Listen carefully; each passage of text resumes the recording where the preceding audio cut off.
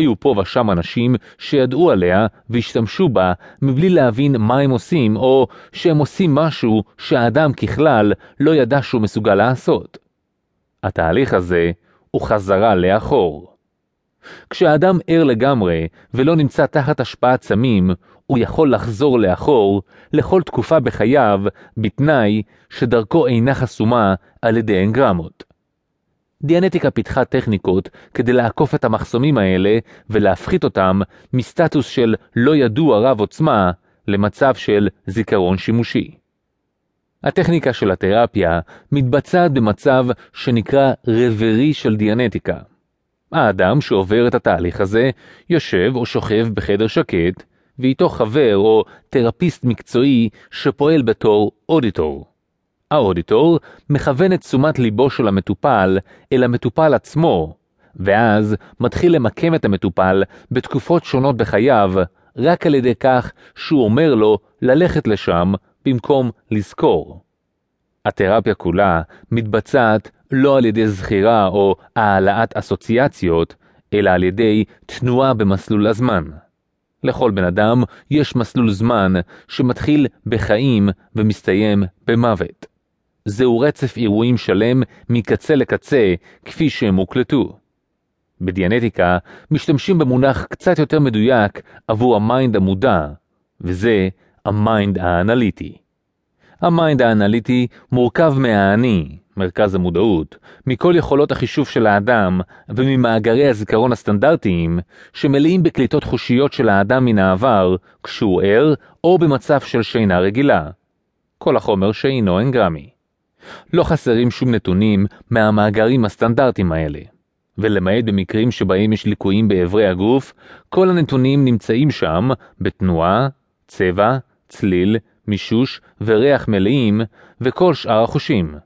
ייתכן שהאני לא מסוגל להגיע למאגרים הסטנדרטיים שלו בגלל נתונים ריאקטיביים שמסתירים מהאני חלקים מהמאגרים הסטנדרטיים. כשהאני הופך לקליר, הוא מסוגל להגיע ללא מאמץ או אי נוחות לכל הרגעים בתקופת חייו ולקלוט בחושים את כל מה שהוא חש אי פעם כשהוא נזכר בהם בתנועה, צבע, צליל וטון מלאים ובחושים אחרים. השלמות והשפע של הנתונים במאגרים הסטנדרטיים הם תגלית של דיאנטיקה, והמשמעות של ריקולס, היזכרויות כאלה, מהווה גם היא תגלית נוספת. האודיטור מכוון את תנועתו של האני לאורך מסלול הזמן של המטופל. המטופל יודע כל מה שמתרחש, שולט בעצמו באופן מלא ומסוגל להביא את עצמו להווה ברגע שהוא רוצה. לא משתמשים בהיפנוזה או באמצעים אחרים. ייתכן שהאדם בכלל לא ידע שהוא יכול לעשות זאת, אבל זה פשוט. באמצעות שיטות מדויקות, האודיטור משחזר נתונים מהרגעים המוקדמים ביותר של חוסר הכרה בחייו של המטופל. כאשר זה מובן שחוסר הכרה כזה נגרם על ידי הלם או כאב, וזה לא סתם חוסר מודעות. כך המטופל יוצר מגע עם האנגרמות שנמצאות ברמה התאית. כשהאודיטור מחזיר את המטופל אחורה אל האנגרמות וגורם לו להתקדם דרכן, המטופל מתנסה מחדש ברגעים האלה כמה פעמים, כשאז הם נמחקים ומתויקים מחדש באופן אוטומטי כזיכרון סטנדרטי. עד כמה שהאודיטור והמטופל יכולים לגלות, המאורע כולו נעלם עכשיו ולא קיים.